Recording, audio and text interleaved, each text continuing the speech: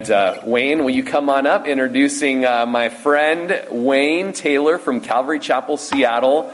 Just coming down for a day to spend some time with me and encourage me. It's been so encouraging. And then to just bring a special, there we go, write it down. And bring a special word from the book of Romans for us today. So come on up, Wayne. Welcome, buddy. It's good to have you. Okay. Well, my bad. Hug on the leg. I should hug on this leg. There we go. You think I'd know, huh? Yes, check. One. Are we on? Good. How are you guys doing? Wow, you're fun. You're fun to be with. Yeah, it's a very lively church. I love it. It's great. A lot of kids. And I'm used to that. I have 11 grandkids. 15. Awesome. Anybody have more? Okay, you get the prize afterwards. Good, so it's really been a blessing to be with your pastor and his dear wife, Lindsay, and Russell. Made me think of the game today. I don't know why. You guys know what I'm talking about? Okay, forget it. I'm from Seattle. Go Hawks. Russell, Russell.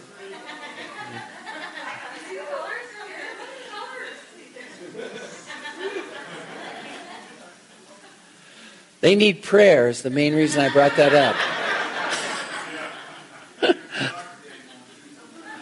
Okay, good. Who's playing? Who's playing the soccer game? I don't know anybody. Okay. You sound like you have a southern accent. That's awesome. Okay. Anyway, it's super great to be with you guys, and not only Russell, but Lainey and Tatum and Titus. And, I love the atmosphere. I mean, these guys are the real deal. I don't know if you guys knew that. But you're blessed. You're extremely blessed with what goes on, day by day, not just on Sundays. It's really great. So, yeah. I want to talk about the love of Christ.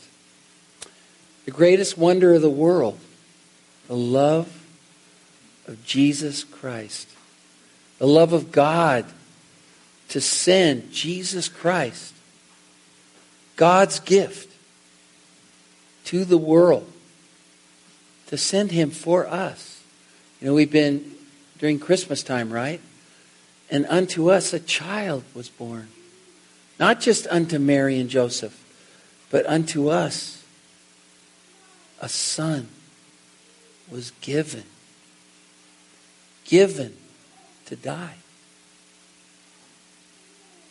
To die. Because he loves us.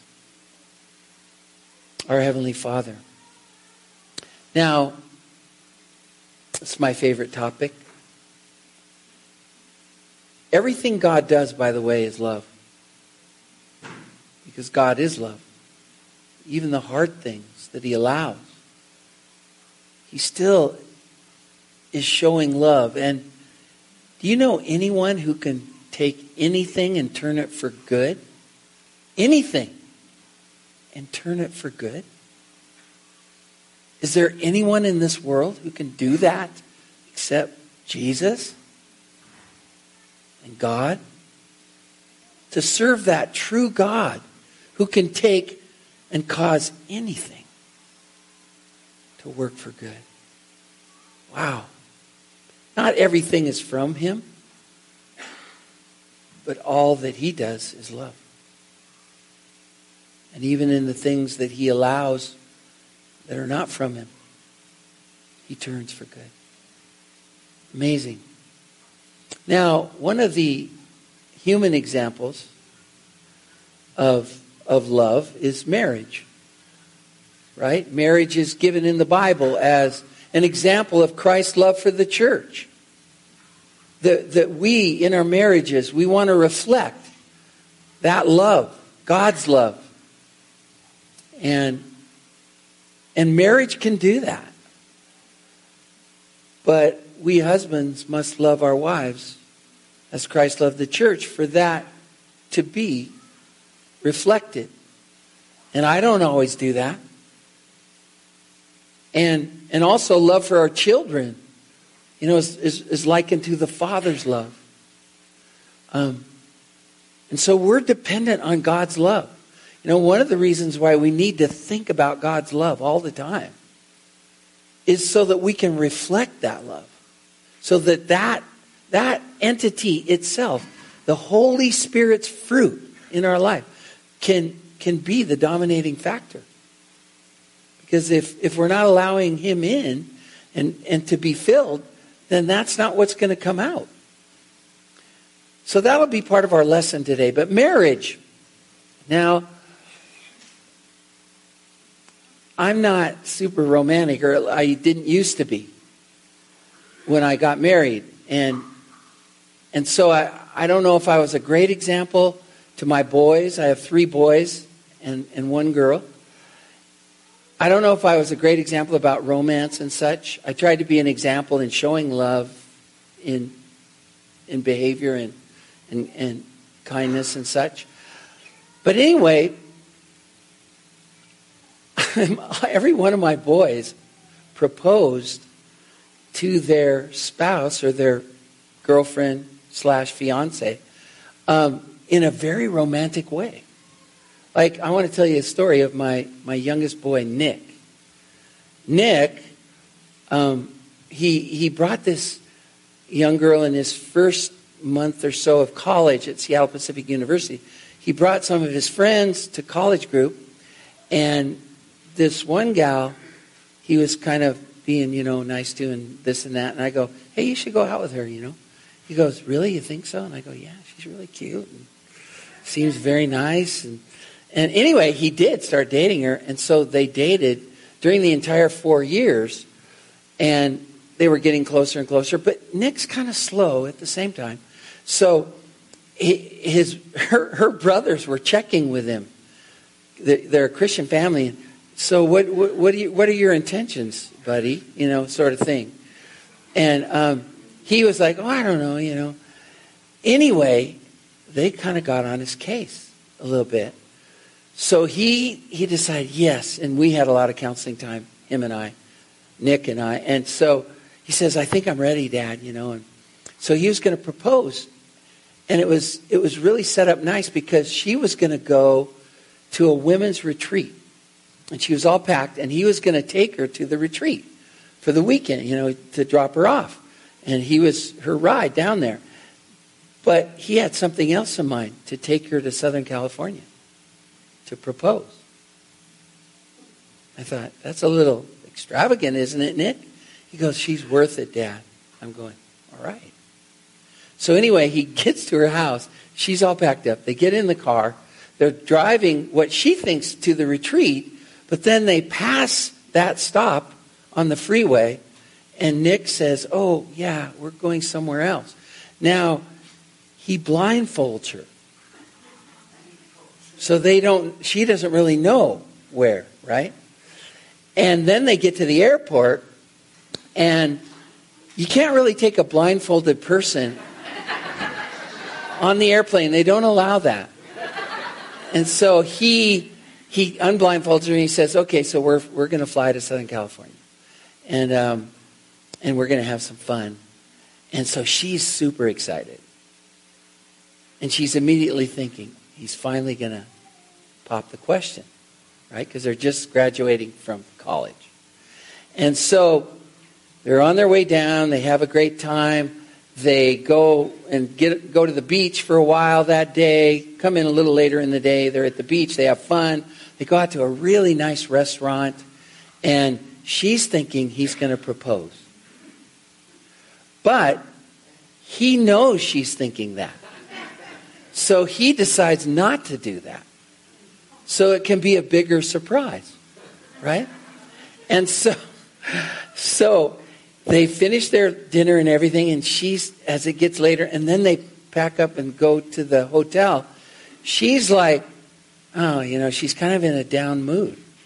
So then she thinks, when we get to our rooms, that he'll do it. Now she has a room and he has a room, so they're keeping it good. And so he drops her off there and he says, tomorrow we're going to have so much fun. God bless you. Have a great sleep. And he leaves. And she's like noticeably depressed. And so he just goes to his room, kind of basking in the sense of surprise that he's doing. But she's not happy.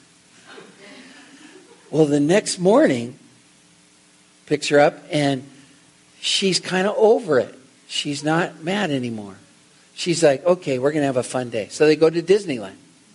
So they go to Disneyland. They have a great time at Disneyland.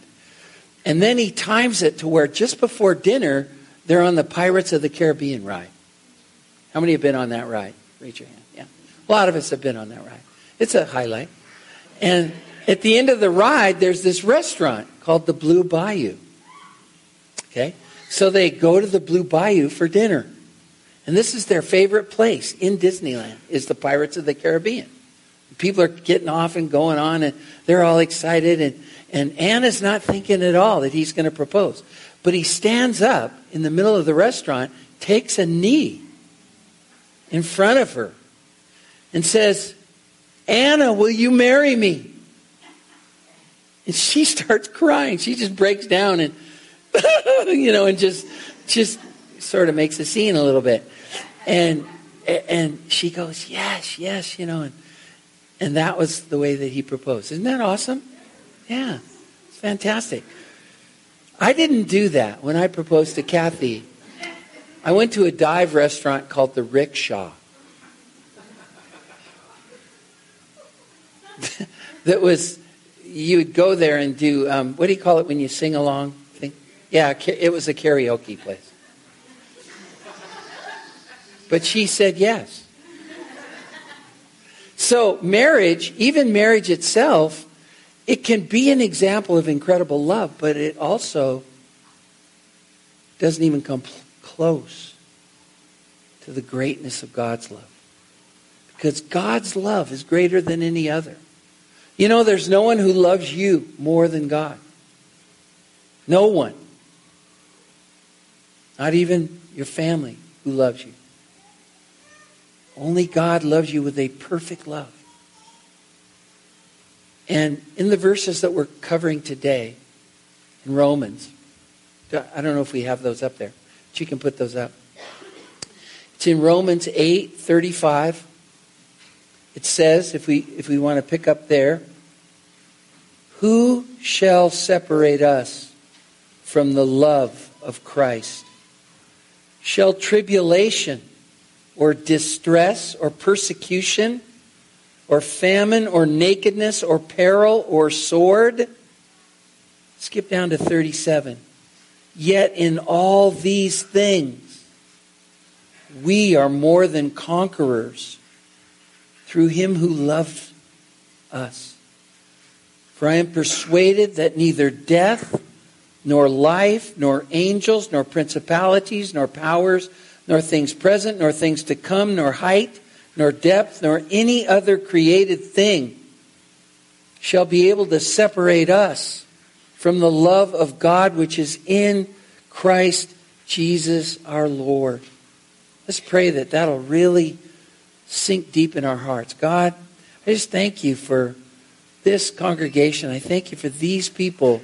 Thank you that they're well fed in your word. Thank you that they are well loved, Lord, by your Spirit, by your presence, by their leadership, by one another. Thank you so much. And yet, Lord, we still struggle with believing in how great your love is.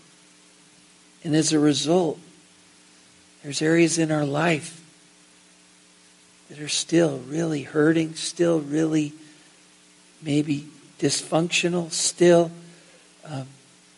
bringing about fear, insecurity, even bitterness, resentment, frustration.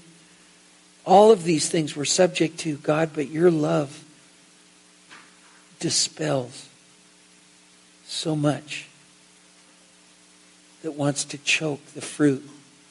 So we ask that you really drive it home to us now. In your precious name. Amen. So the love of God is the greatest. And Paul said that it's not just one-dimensional, nor even two or three-dimensional. But God's love is at least 4, but probably more. He talked about 4 dimensions. He said to the Ephesians as he was praying for them, he said that Christ may dwell in your heart and that you may be rooted and grounded in his love in order that you may comprehend what is the breadth and the length and the depth and the height, and to know by experience, gnosko, to know by experience the love of God that surpasses knowledge. You know, you can know by experience and by seeing his hand in your life, if you stay alert and perceptive, that your whole life will convince you. This is what happened to Paul. His whole life convinced him of God's love. He became persuaded, which means convinced by evidence to the point of confident assurance. The Greek word pytho, convinced by evidence to the point of confident assurance, because he knew the love of Christ by experience in the midst of all these things that we're talking about, that we just read. So there's these 4 infinite dimensions to God's love. What are they? The breadth. God's love is so broad. And you can know it by experience. His love is so broad that he so loved the world. He loves your world. He loves your neighborhood. He loves your work world. He loves the world that surrounds you. He loves that world. And you're a light of his love in that world. He wants to pour his love into you through you. And the first thing he does is we become first partakers of the fruit so that we can share it. It's awesome. So it's infinitely broad. It's kind of weird to know he loves every person that you come across in your world. There may be some that you're like, I don't think he loves this guy. In fact, there was a guy that I said that to him about. Like one time I had this workmate that was so annoying. I couldn't stand to be around him, but I had to, like hours and hours every day. I got so frustrated one day, I went into the bathroom and I go, oh God, deliver me from this guy. And a voice came to my mind. He said, do you think I love that guy? I go, I don't know. You know? And he's like, well, I do. And I go, well, but you love everybody. That's not fair, you know? And he goes, do you think I could love him through you? And I go, I don't think so. I really don't. You'd have to completely change something inside because of me, because I hate him. And he goes, well, if I give you a love for him, will you pray for him? I said pray for your enemies, right? I mean, I'm having this dialogue with God in the bathroom. I said pray for, love your enemies and such. I go, yeah. If I give you a love, will you do it? And I said, okay. And then finally well, I want you to pray for him. So I did. And you know, it was weird because at that point, things changed. And over time, I kept praying for the guy. And the Lord kept giving me some insight about the guy. So I was like, okay, I understand now, you know. And I became curious about him. And anyway, long story short, he gave his life to God. And the Lord, you know, was working powerfully in his life to this day. So the depth or the breadth of God's love, and then the length. You know, he's loved us with an everlasting love, the Bible says. Right? It says in Jeremiah 31:3, I have loved you with an everlasting love. The love he has for you, it's eternal. It's not gonna die out. And therefore he says, I've loved you with an everlasting love. Therefore I have drawn you with cords of loving kindness. So if you've been drawn, how many of you have been drawn to learn about God and drawn to God and to his love? Raise your hand if you've been drawn to Jesus. You've been drawn. You're being drawn to him. That means he'll love you forever. If he's drawn you to himself, he's not going to stop loving you. Isn't that awesome? So infinitely long and then infinitely deep is his love. You could sink to the depths of despair. You could be in the worst trial of your life. You could be in the depths of the worst, muckiest, yuckiest sin that you never thought you would have even been in. And the water of his love will still flow down to you to lift you up and lift you out of that pit because of his love. That's how deep his love is. And it's infinitely high. Why? Because the love of Christ flows so deep that it flowed down to the worst sinner named Saul. Saul, the worst. Chief, he thought, after he was saved. Worst sinner. Terrorist. Killing Christians. Think of ISIS. And he saved him and made him an apostle. To the depth he will go to reach a sinner, to call them out. Now they must respond. But he knows how to get your attention. Let's talk about Saul for a minute, okay? Saul of Tarsus, he was a Jewish rabbi. And he believed firmly in the God of the Hebrew Scriptures. But he saw no connection whatsoever between the God of the Hebrew Scriptures and Jesus of Nazareth. I mean, that guy, he's a cult leader. You know, and he got himself crucified. Thank God he's dead. But all these people, his followers, they're stirring up trouble and trying to lead people away from the truth, the true interpretation of Scripture. And now they're deceiving us into thinking he's the Messiah when he's dead. What good is that? So he's going around seeking to arrest people. He's seeking to, if possible, get them convicted and put to death. That's his goal. So he's on the road to Damascus. Right? He's going to arrest some more Christians up there. There's Jews up in Damascus. He doesn't want that infection spreading everywhere. I'm going up there, you know. He's on his road up there, on his way up there, and a funny thing happens. This brilliant light that's so bright, it just flashes down upon him, knocks him off his chariot or his horse or whatever he's riding, and he's lying on the ground. And this voice comes down and says, Saul, Saul, why are you persecuting me? He's like, who are you? Lord. Lord. And that began the conversation. I am Jesus, whom you are persecuting. Now at this point, Jesus, the risen Lord, who dwells in unapproachable light. We couldn't even come into his presence if the fullness of his glory was shining upon us and we didn't have our new bodies yet. He could have killed Saul easy, but he just knocked him off his horse and blinded him. God knows how to get people's attention, but they're still not forced. They don't have to follow. But he says, who are you, Lord?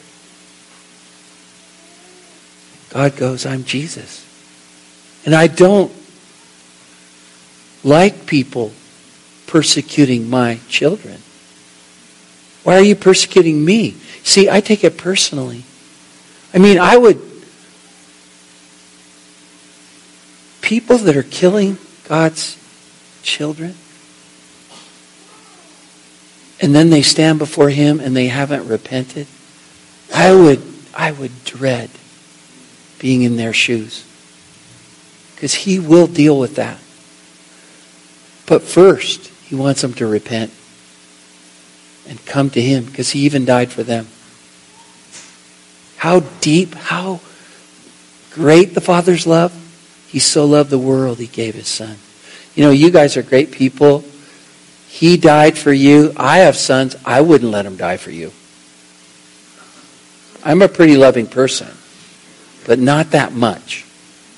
But God's love. God's love. Amen? God's love. He gave his son. It actually says in Isaiah 53:10, it pleased the Lord to crush the Messiah. Think of that. It pleased him to crush, to judge his own son for our sins, to judge him in our place, because he became the sin bearer. God made him who knew no sin to be sin. The spotless Lamb of God. Because God loved you and me. So Jesus says to Saul, on that day, he says, go over to Straight Street there in Damascus. There's a guy there, he's going to pray for you, named Ananias. Saul, he's blinded, so the guys have to lead him to Straight Street to find this house. Now, that wasn't very difficult, but what was really difficult was getting Ananias to pray for him. Because God loves people, but his people don't love people that much. You know, and you got to hand it to Ananias. He'd heard of this guy, Saul. Lord, he's on his way here to apprehend Christians and kill us. I think you got the wrong guy. He's talking to God, saying, that's not the right guy. And God goes, oh yeah, I know what my plans are for him. And what I plan to do for him is raise him up. He's going to know me. And he's going to be a vessel that I'm going to use. And I'm going to show him how much he must suffer for following me and serving me. So yeah, come on, just do it for me, would you? And Ananias goes, okay, you know. So Saul comes in, you know, he can't even see. He's got scales on his eyes. And if you ever want to do something kind of fun, look up the book of Acts videos, cartoon videos by Riley Taylor. That's my son, Riley. He's a filmmaker. And he made these cartoon videos of stop-action cartoons with flannel graph characters. And he's got, in Acts 9, where Saul is blinded and Ananias is praying for him. As Ananias, and he's doing this stop-action cartoon thing, he's praying for Saul, and scales, and it's fish scales, fall from the guy's eyes. Like 2 salmon fall from his eyes. And it's really funny. It's just, actually those videos for kids, you'll be a gigantic hit if you just play it for your kids. It's free. I mean, it's on YouTube, so I don't make any money on this. It's just really good. But anyway, so the first thing he does is he has one of his servants pray for Saul to be healed. So he struck him down, but now he's healing him. And then he tells Ananias, pray for him to be filled with the Holy Spirit. So he's filled with the Holy Spirit. Saul is filled with the Holy Spirit. And then he begins to work in Saul to show him how much he loves him. Now, one of the things he did was he changed his name to his Roman name, which is Paul. Now, Saul was this name that was probably named after the first king of Israel, who was of the tribe of Benjamin, right? And Saul was of the tribe of Benjamin. And he was a Jew among Jews. I mean, he was a Hebrew of the Hebrews, he said. He was a Pharisee. He kept the law to a point. He thought as far as the righteousness that comes from the law, I am blameless. He told the Philippians that. Now, he was to learn. He wasn't blameless at all. He was a self-righteous pig who was judging everybody and thought Gentiles, and he became the apostle to the Gentiles, the pagans, the non-Jewish people. Think of that, a rabbi who his belief prior to this was that Gentiles were like logs for the fires of hell. That was his belief. But now all of a sudden, he's saved from this self-righteous judgmentalism and shown that God doesn't want to destroy people, but he sent his son to save people, that's the true God. So no longer was he on a mission from God to kill as many, infidels, but now he goes with the gospel. So God begins to work in his life to show him how much he loves Paul, to use him to reach people. So he goes and tells people, Jesus really is risen. I met him. He knocked me down. He blinded me. And he told me, start believing. And so I did. And I got saved. Well, all the self-righteous Pharisees and such started hating his guts. So he started being persecuted. We know the story. But Paul reached thousands of people. He planted hundreds of churches. If that weren't enough, God called him to write 13 books of the Bible. Think of having that calling. That you would be so blessed that you would actually write God's holy word. Why did God do this for Paul? He loved him. And he loves people who he knew would be reached by Paul's words that we're talking about today. He loved Paul and he loves people through Paul. Do you know that God's plan for your life, every single experience that you go through in life, even if, for example, verse 35 says, who shall separate us from the love of Christ? Shall tribulation, when you go through tribulation, shall distress, when you go through distress, persecution, famine, you don't have enough food, or money, or nakedness, can't buy any clothes, danger, peril, sword means death. You know Paul, he ended up being beheaded for being a follower and a preacher of Christ. That's his life story. That's his life story. He said, can that separate me from the love of Christ? No. None of it can separate me. None of it. I know where I'm going. And Christ is with me all the way. No matter what I go through. So he lists all these things. When you study the life of Paul, I've looked in Acts and in 2 Corinthians 11, 23 to 29. You look at all the things that he went through, he should have died at least 14 times. You count them up. He should have died. Now there's one, and he starts with death. Okay, in verse 38, he lists the main things now. He says, for I am persuaded that neither death nor life. So he starts with death. Even death cannot separate you. He should have died 14 times. And there's one time when it seems like he actually did die. Remember when he was stoned in Lystra? Have you ever read the book of Acts? And they caused, wherever he would go, sometimes would cause riots. So they were stoning him. Not with weed, but with real stones. And he was getting bashed by these boulders that were coming at him. Just like when he had held the clothes for Stephen when he was voting against Stephen to be stoned. Watching it with relish. Yeah. Boom. Ha ha. And Stephen, I'm sure he remembered those words. I see Jesus, Stephen said. see Jesus standing at the right hand of the Father. In other words, I'm going down, but he's standing there to welcome me in.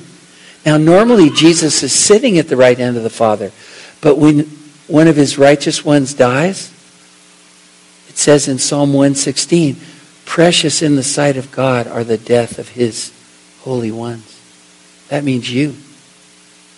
As a believer, he welcomes them in. It's not St. Peter that welcomes you in. It's Jesus. Otherwise, you're not getting in. Not everyone's going to be saved. Only those that take Jesus up on his offer. That he's the one that will bring them right in. Because he died for all their sins. All of our sins. Isn't that awesome? Okay, so Paul's getting stoned in the same way Stephen did. He's knocked down. He's out. Everyone thinks he's dead.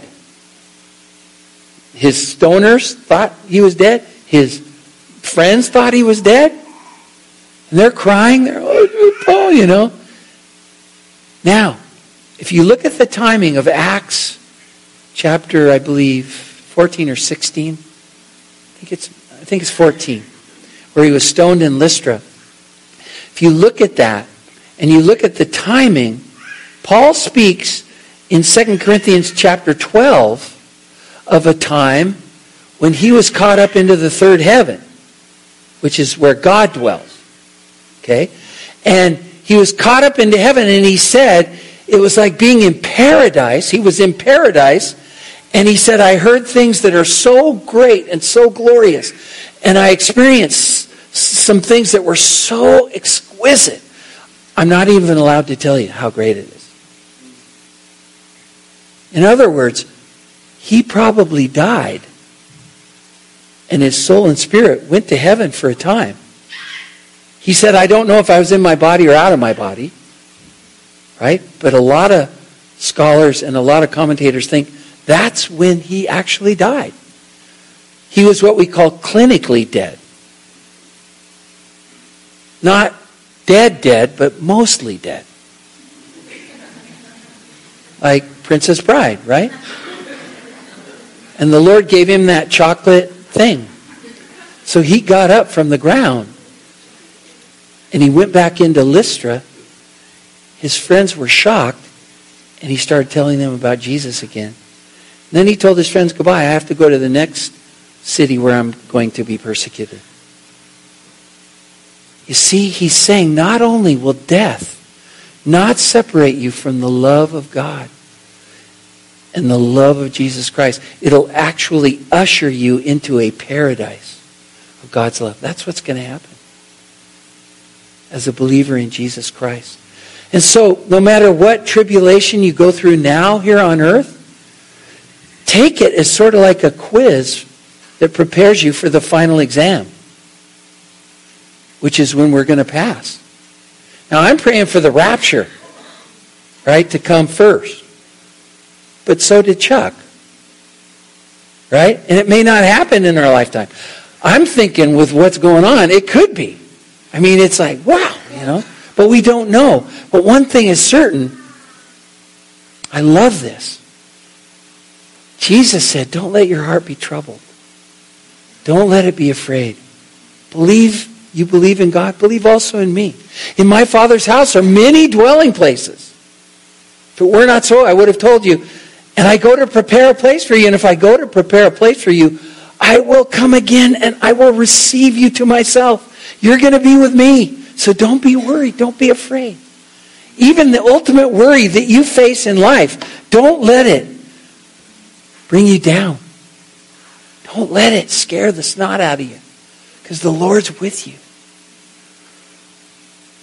So he goes on, he talks about life. Life can be, sometimes it seems harder than death. Because we have these trials, these difficulties. I love what C.S. Lewis said. And this is a really good thing to remember. That in your pleasures, God is whispering to you his love. In your wholesome pleasures that he brings into your life. Your family, relationships, friends.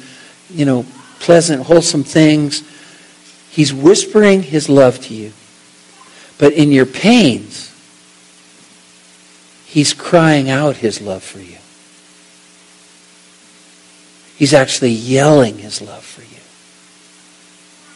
in your pains.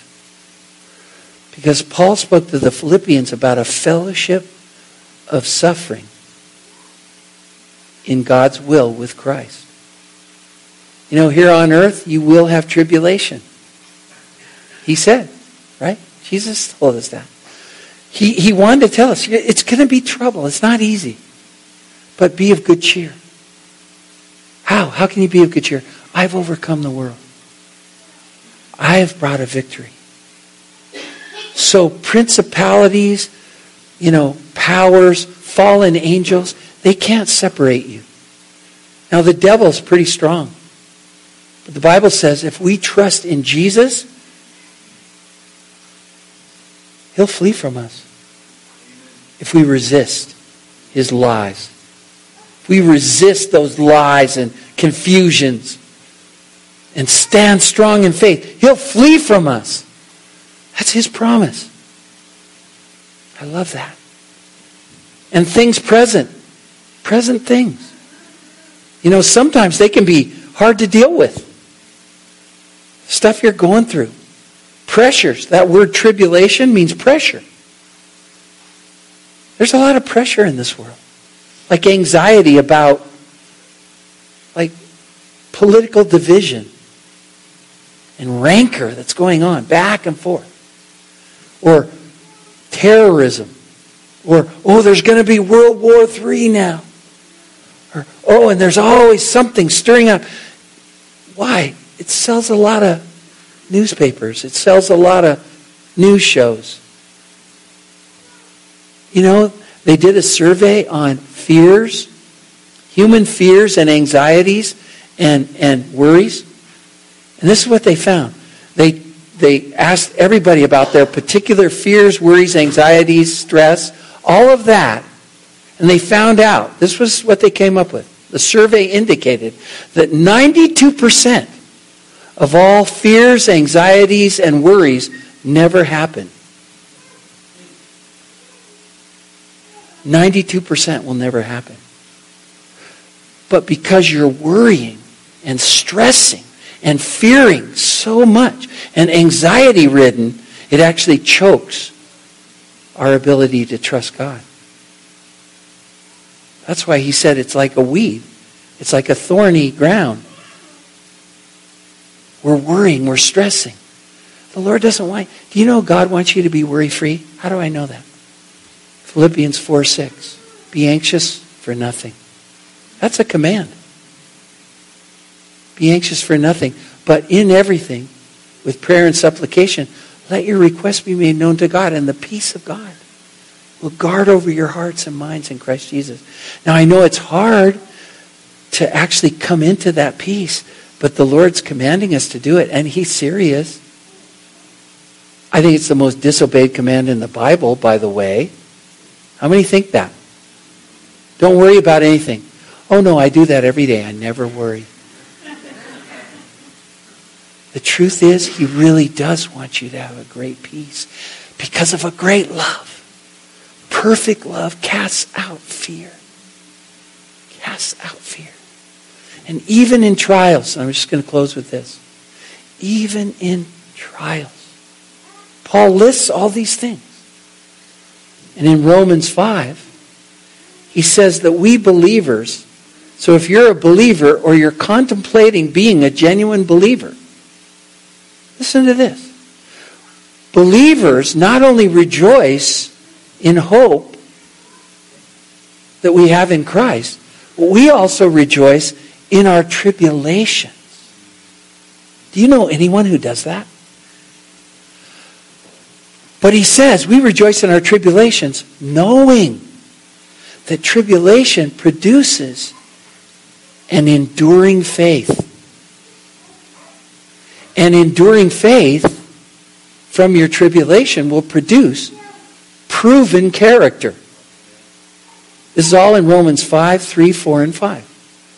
proven character. And proven character produces hope, because you see that Christ in you is making you more like him, and that's a hope of glory for you.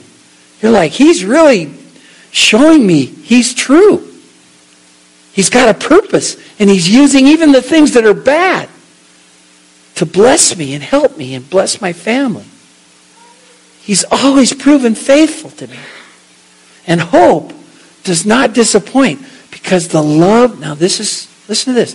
It starts with tribulation and it ends with the love of God flooding your heart.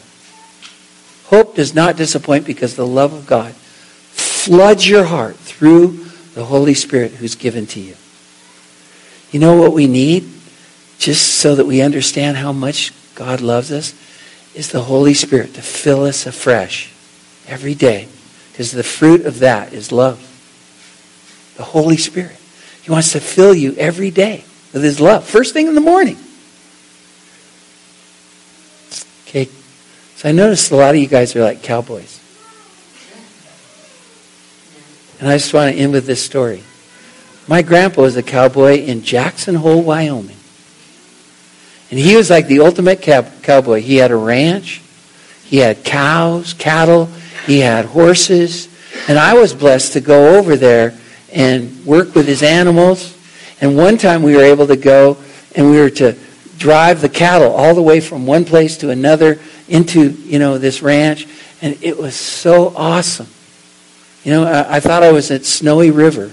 It was so good. I was having so much fun. Now, while I was there, I went to Old Faithful. Old Faithful. Old Faithful is a geyser, not a geezer. That's me, but Old Faithful is a geyser. So, Old Faithful is this geyser that is filled with hot, boiling water, and every 90 minutes, and you can measure it on your clock, it spews up a fountain of glory, 100 to 150 feet high.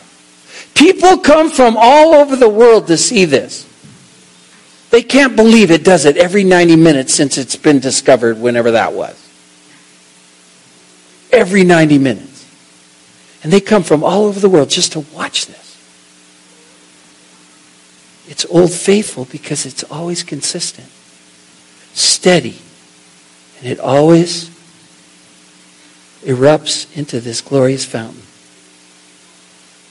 Why is Old Faithful faithful? There's two things.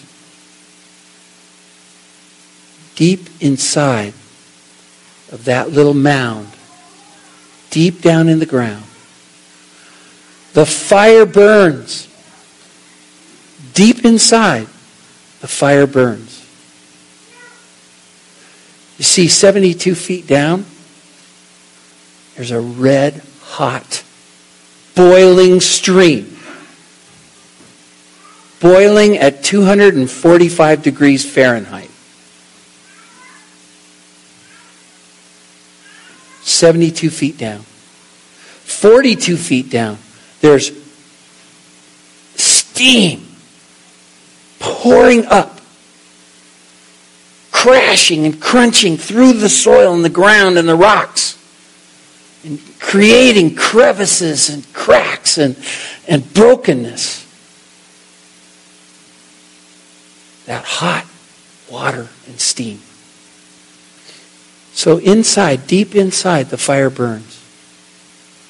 Number two, through that unfortunate breaking, that unfortunate crack and crevice and broken pathways of stone and dirt, an actual way to the surface has been created. Brokenness has created crevices that actually lead to where the water and the steam can emerge and be seen. And then it erupts out of that hole and becomes this glorious fountain. In other words, God is near to the brokenhearted. And he saves those who trust him, though they are of a crushed spirit. Psalm 34:18. Deep inside, the fire must burn. That's the Holy Spirit. That's the love of God. And the things that happen in your life, all of those are to help you and I to have a broken heart. I'm sad a lot in this world right now. As I see people so messed up, so hurting. I see so much polarization. I see so much hate. So much murder and hatred and terror. I'm so happy because God loves those people. And God is working. Some of those people that are showing hate, God's giving them dreams about a man who came and died for them. And they're getting saved because they live in a country that won't let the people tell them about Jesus. Even though there's millions of believers, they're shut up. But God knows better. He's giving them dreams, and then those people are going to the people who know Jesus and finding out his name is Jesus, and they're getting saved. Thousands in Iran. Thousands and thousands are getting saved. Because God loves them. God loves people. It's amazing. He loves your neighbor. He loves mine. But he loves you. Why is it so important that we receive that love? Because people that aren't being loved and don't have a source of love are not going to be loving people. It's that simple. It's like the great Puritan preacher, Thomas Manton. He said, love is like an echo. It returns what it receives. So what is echoing in your heart each day? Is it the fears, the love, the insecurity, the bitterness, the frustration? Or is it the sense that God really loves me and he's so good to me, even in my hard times? When that's filling your heart, that's what's going to come out.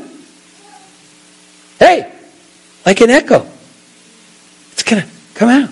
But if fears and worries and lust and bitterness and all this stuff, the fruits of the flesh are what's rumbling around in our minds all the time, then that's what's going to come out. Amen? Is that right?